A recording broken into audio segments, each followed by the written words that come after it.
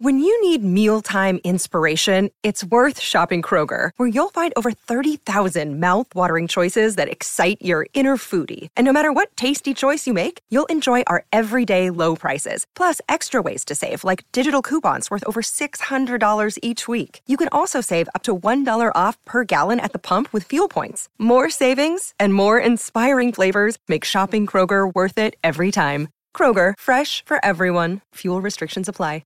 How would you like to ramp up your club's game day atmosphere? Big Screen Video is giving 10 lucky sports clubs the chance to win a $10,000 grant towards their own digital scoreboard. Register now at iCanWin.com.au/BSV.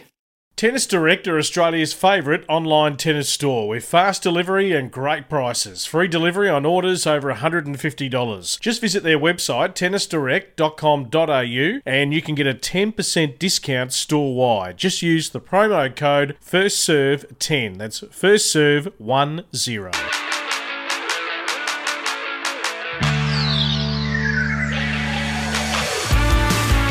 Welcome to Crunching the Numbers, the First Serve's in-depth look at the art and science of playing the game.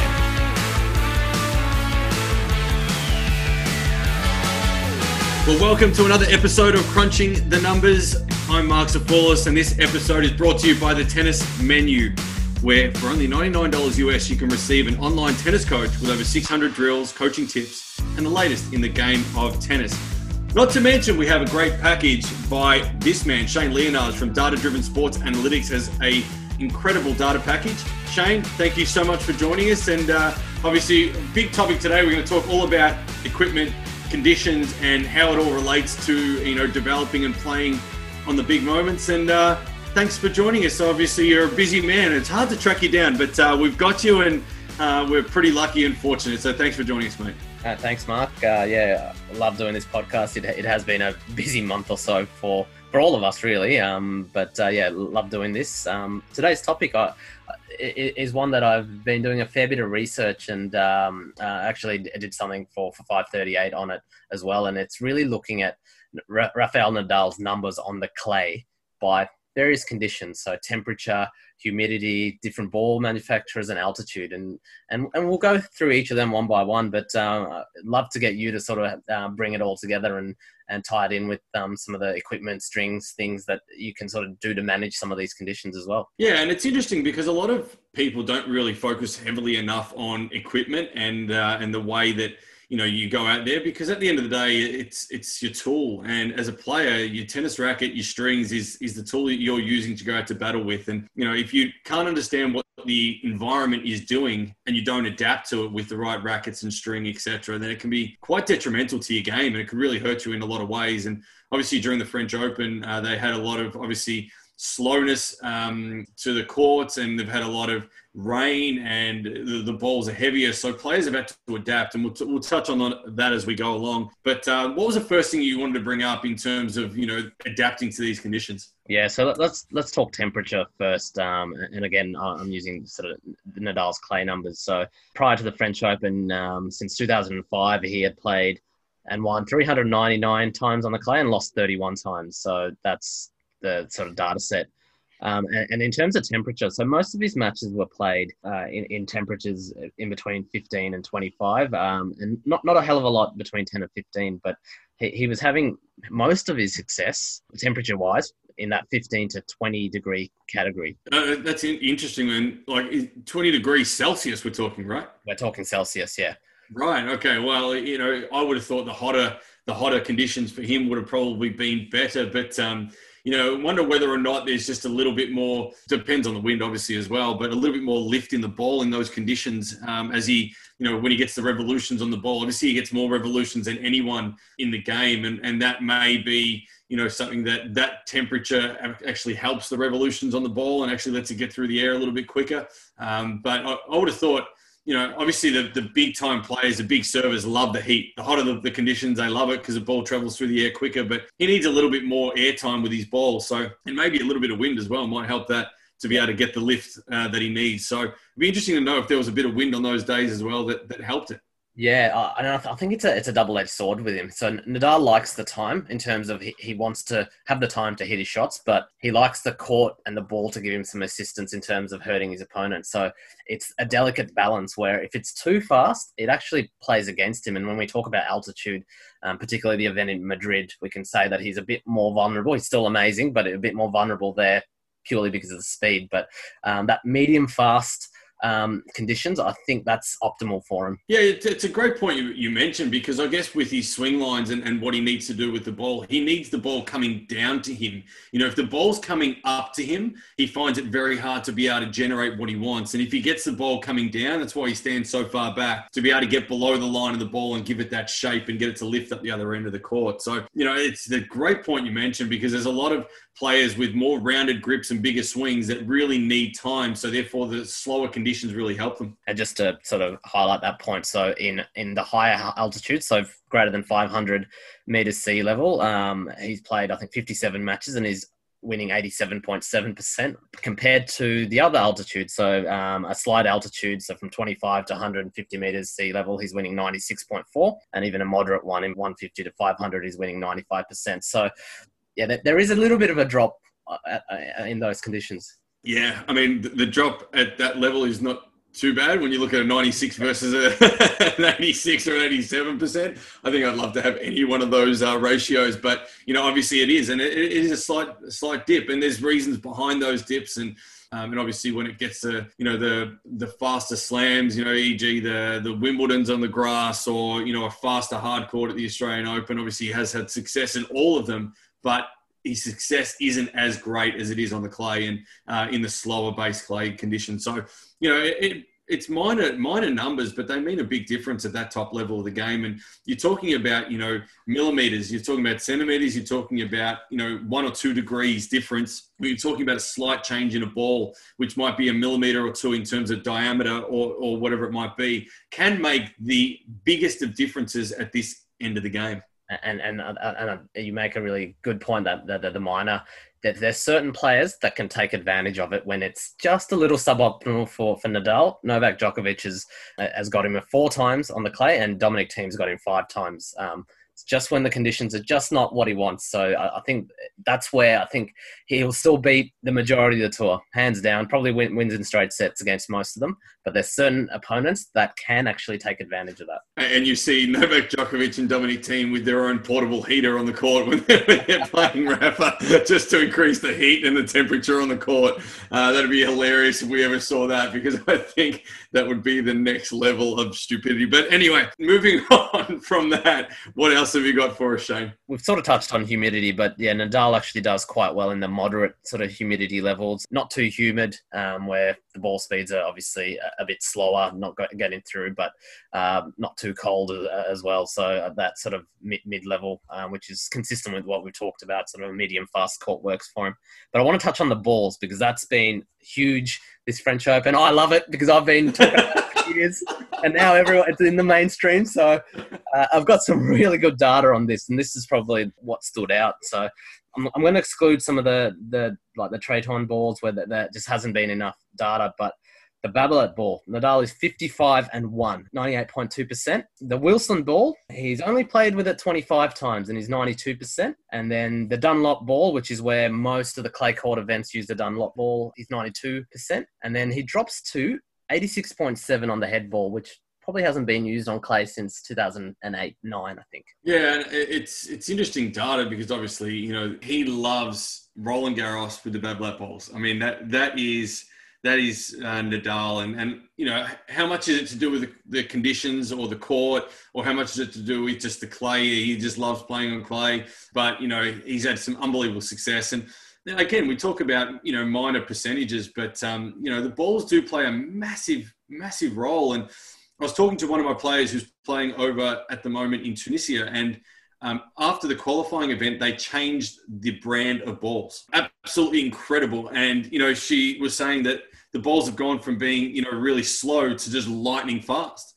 And it just changed the whole tournament. So very, very interesting, when it comes to that. But, if you're playing a tournament, if you're a player out there or you're a coach, make sure you get the balls that the player is going to use in the tournament coming up, because it can be a very big difference in the way that the ball feels off the racket. And, I know, for example, at the French Open this year, a lot of players have reduced the tension of their racket. Why? Because the conditions are so slow. They've dropped 4 or 5 pounds on their racket for this tournament. It's incredible, to drop that amount just for a tournament. But I mean, if the balls aren't coming off, you need to change something. And as we said at the start, your equipment are your tools that you are going to work with. And you need to make sure your tools are sharp enough to be able to play at the optimal level that you can to be able to achieve success. And if they're not, then you're not doing the right thing for yourself. Now, part of your tools is your body and your mind, and your game is really important, but your racket is what you are using to hit that ball. So that needs to be spot on. You need to make sure it's ready. And you had a story around Nadal and Thiem, I think it was, at the French Open. Yeah. It was probably on, I think it was the Saturday or the Sunday before the event started. And they were both out on court. And there's some good images on social media where they had a lot of rackets on court with different string tensions, assumedly. And they just kept hitting and they'd put it away. They'd grab the next one, keep hitting. And they were just trialing in these conditions, under the roof, open roof, what would work better. And they've both actually adjusted really well. I think the first few rounds have been certainly hitting the ball very well. And I think the adjusted string tension and equipment changes have really helped. Yeah, absolutely. And with obviously the new Wilson balls, which is, I think there was a quote from Dan Evans saying he wouldn't even give the balls to his dog to chew, which was quite interesting because the balls have been a massive talking point at the French Open this year. And, obviously that is next level professionalism from both Dominic Thiem and Rafael Nadal, because it is so critical to have it to the exact level, or the strings to the exact level that you need them to be at to be able to perform. And, if the strings are too tight, your ball's going to land too short. You can't really, do much with the ball. If they're too loose, the ball's going to fly off your racket. So you've got to find that absolute perfect tension. And a lot of people ask me, what is the perfect tension? And I say to them, I give them this answer. It's whatever you feel perfect with. That is, at the end of the day, it's individual feel. It's not up to me to go, oh, I like it at 57 pounds. And they go, well, hang on a sec, that's too tight for me. Well, that's how I like it. So it's important for you to get your feel, and whatever you feel is the best way to do it. You've got to do it for the conditions. And, these players, I know it's interesting. Another point is when a player goes overseas to play, you don't have all your rackets strung up to go on the plane to go to that tournament. You have a couple strung up just so you can hit some balls. But then when you get there, you string up some different rackets and see what you need when you get there. There's no point having them already prepared when you go on the plane, because you're already going to lose 2 or 3 or 4 pounds on the plane just due to the air pressure up on the jet. So, these are the little things that players take into account a lot of the time, and hopefully any juniors or coaches listening to this podcast can really take something from it and start to look at their equipment a little bit more closely than what they have in the past. Yeah, absolutely. It's definitely an important part of the game.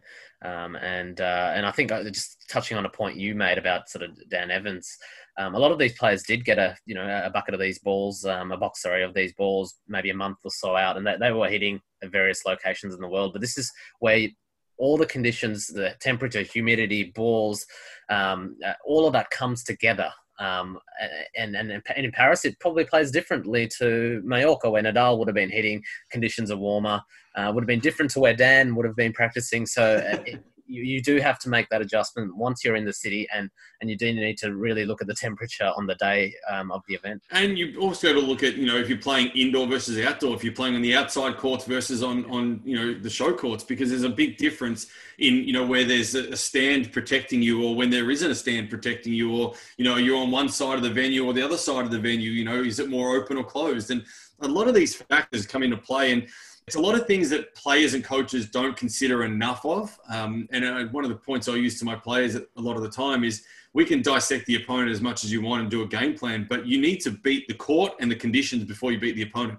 And if you can't get the ball on the court often enough, you're not going to be able to beat the person at the other end anyway. So that, to me, is one of the critical components, is adapting to what is in front of you. And the conditions play a huge, huge role. And, I'm guessing moving forward as well, they're going to go from this slowness of this Grand Slam into the Australian Open is the next Grand Slam in January. Well, we hope so. I mean, we're still locked down in Melbourne and we're still sitting in our houses, but, will will it come through? And it might be 35, 40 degree heat. It'll be dry temperature, not as humid. The balls will be flying through the air, and they're going to have to come and adapt to this and adapt to bubble life again and become totally different to what they are in France. So, it's all about adapting. The tour is about adaptivity. And if you don't have that in your game, in your life, then you're going to really struggle at this level of the game.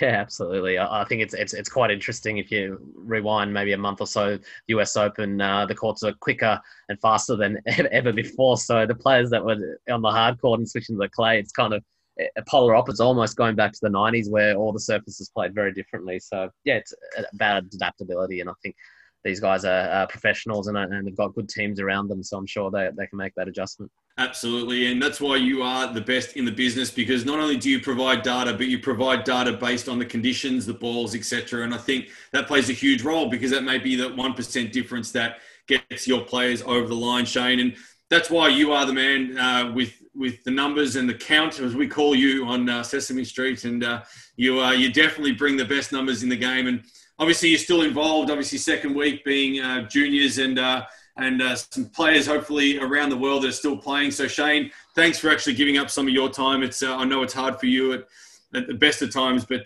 during Grand Slam is always a challenge to get you. So thanks so much for joining us. Thanks, Mark. And if I'm the count on Sesame Street, we need to find you a character as well, mate. My wife would say I'm the Grouch, so and that would be my kids as well. But, thanks so much, mate. I really appreciate it. And I'm going to go yell at some kids right now. Don't forget, First Serve has In the Huddle, Aussies only, and the weekly episode of the First Serve is every Monday night on SEN with Brett Phillips. Don't forget to go back and check out all the last couple of episodes we've done here on Crunching the Numbers. Hopefully we've been able to bring the best numbers in the game to you. And don't forget, subscribe to the Tennis Menu, and also take a look at Data-Driven Sports Analytics. That has been another episode of Crunching the Numbers. We'll see you next week.